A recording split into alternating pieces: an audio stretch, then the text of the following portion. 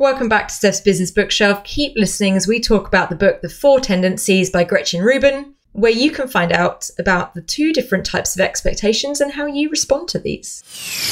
You're listening to Steph's Business Bookshelf, doing the reading so you don't have to. Welcome back to Steph's Business Bookshelf and back to our normal schedule of episodes, talking about my favourite business and non-fiction books that I've been reading and the 3 big ideas. So sharing with you the 3 big ideas I've taken from each of the books and doing the reading so you don't have to. I know a lot of you don't have necessary time to read or the inclination maybe to read, so these podcasts are really designed to help you get a bit of the gist of what the key lessons are from some of the best books going at the moment in the non-fiction, business, marketing, psychology kind of field, and bring the information to you. As I mentioned earlier, today's book is The 4 Tendencies by Gretchen Rubin. I read this one a little while ago, and it's one that's probably floated around my mind a little bit more actually.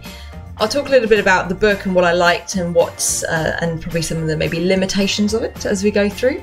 But one of the things I must say is that it was a really entertaining and easy read. So if you're looking for something a little bit different, if you're looking as another little extra level of self-awareness, I definitely recommend this book. For those of you I haven't met yet, I realise I haven't done an intros for a little while, and as we're 6 months in, I know there are new people listening, probably worth doing a little short intro. So my name's Steph Clark. I'm a facilitator, a team coach, a podcaster and a bookworm. I live in Melbourne, Australia, and I am from the UK, so I'm a POM, as the Australians would tell me. Been here for 5 years and I really love reading. And this podcast came out of the whole thing of scratching your own itch. So last year in 2018, I read a lot of books. I read over 30 books. And I was looking for a way of collating all the information, all the things I'd learned in a really succinct way. Because I was often recommending books to people or being asked for book recommendations. So I wanted a bit of a resource that I could send people to so that I could share the love of the books and the reading that I've been doing. So we've been going since January 2019, 14th January 2019. If you haven't listened to them already, the last 2 weeks were 2 special editions where I shared the 10 big ideas or the best 10 big ideas from the last 6 months of the podcast. Go back and listen to those if you haven't already. But this episode is number 30, so we're 30 episodes deep into the podcast. I'm getting a bit worried now that I'm going to start running out of books. I need to start reading a bit faster. And like I said, this one is about The 4 Tendencies by Gretchen Rubin. As usual, a little bit about the author. If you haven't heard of Gretchen Rubin, she is one of today's most influential and thought-provoking observers of happiness and human nature.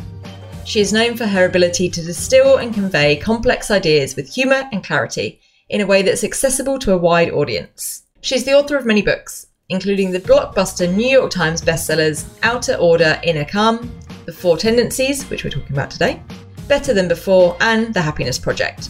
She has an enormous readership, both in print and online, and her books have sold over 3.5 million copies worldwide, in more than 30 languages. The Happiness Project actually spent 2 years on the bestseller list.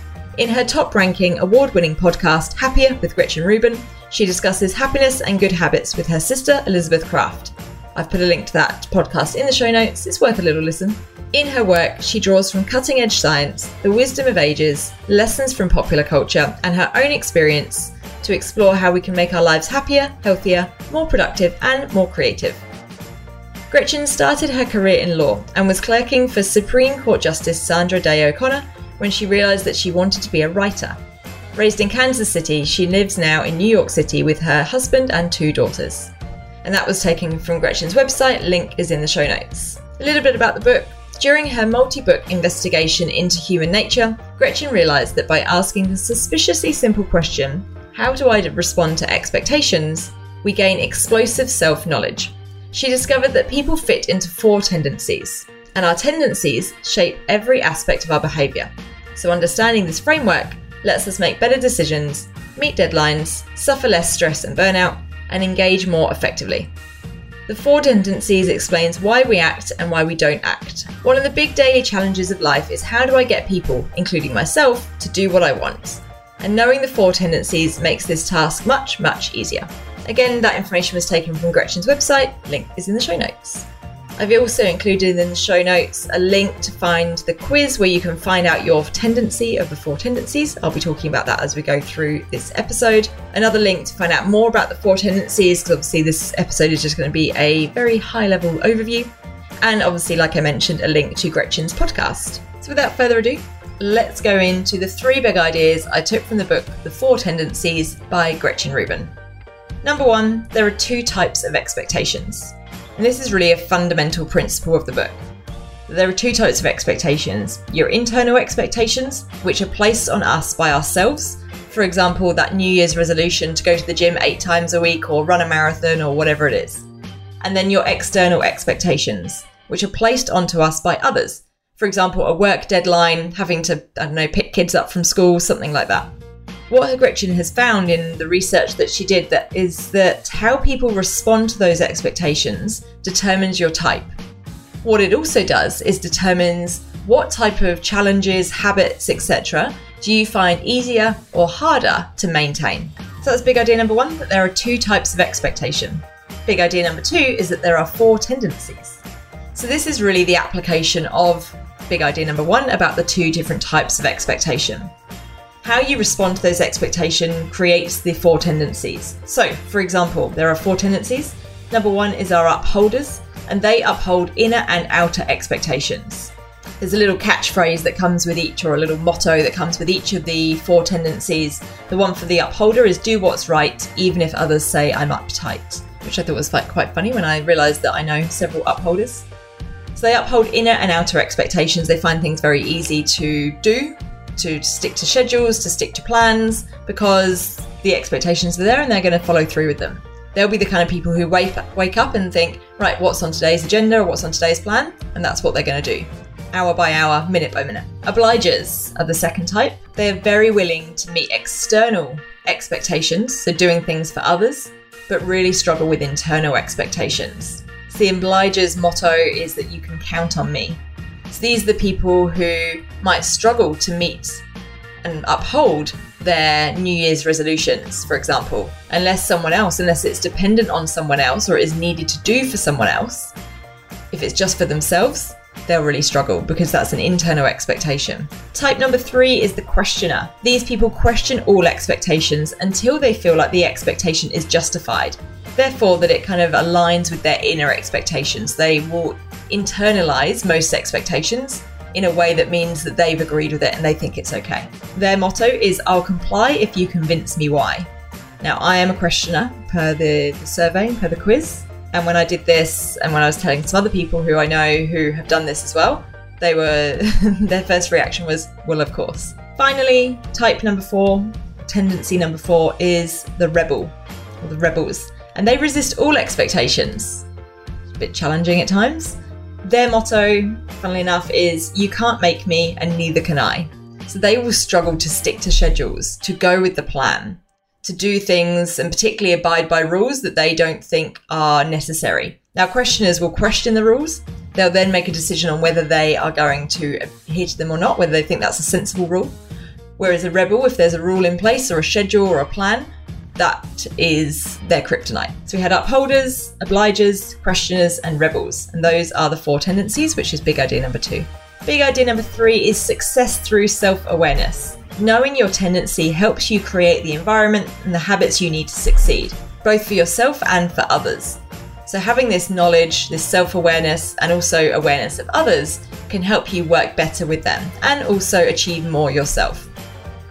I liked this concept when you think about each of these, and I'll give you some more details in a moment, but in the context of thinking about James Clear's Atomic Habits, which was one of my favourite books from 2018 and was in an earlier episode. I'll link to that in the show notes. But thinking about how you're creating, being the architect of your own environment to consider and adapt for your tendency. So, for example, our upholders. So we said earlier that our upholders willingly and happily uphold inner and outer expectations. They've got good, high self-accountability. So they find, like I said, the rules, schedules really easy to stick to. However, they might need to loosen up a bit more when rules change, when plans change, or when rules don't make any sense or hold them back from actually achieving things. You probably see that a lot with people at work. Well, that's the rule. Okay, but that doesn't make sense and nothing bad's going to happen if we don't do that. Those people will really struggle. So we need to help them to let go, maybe to delegate, because they might worry or will tend to worry that other people won't do the work as diligently as they might. And You might also have to help upholders make mistakes, to fail in a safe way.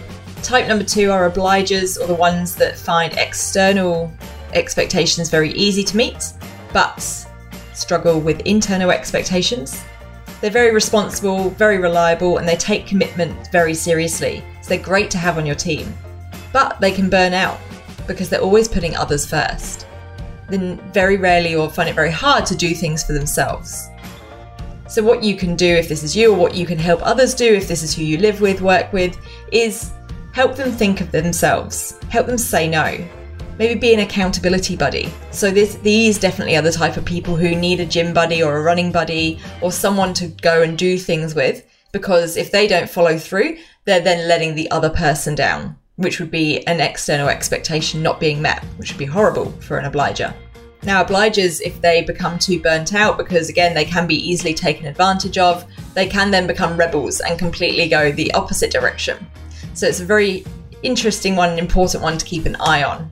If you're an obliger yourself and you're struggling to meet those inner expectations, find a way of maybe pivoting those so they become an expectation for others.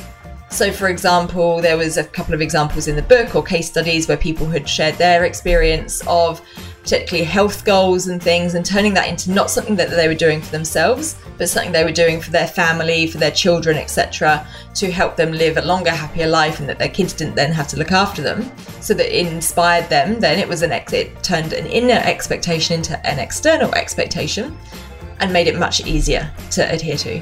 Type number 3 are our questioners, good at finding better ways of doing things and good at questioning, really challenging the status quo and making sure that things are being done for good reason.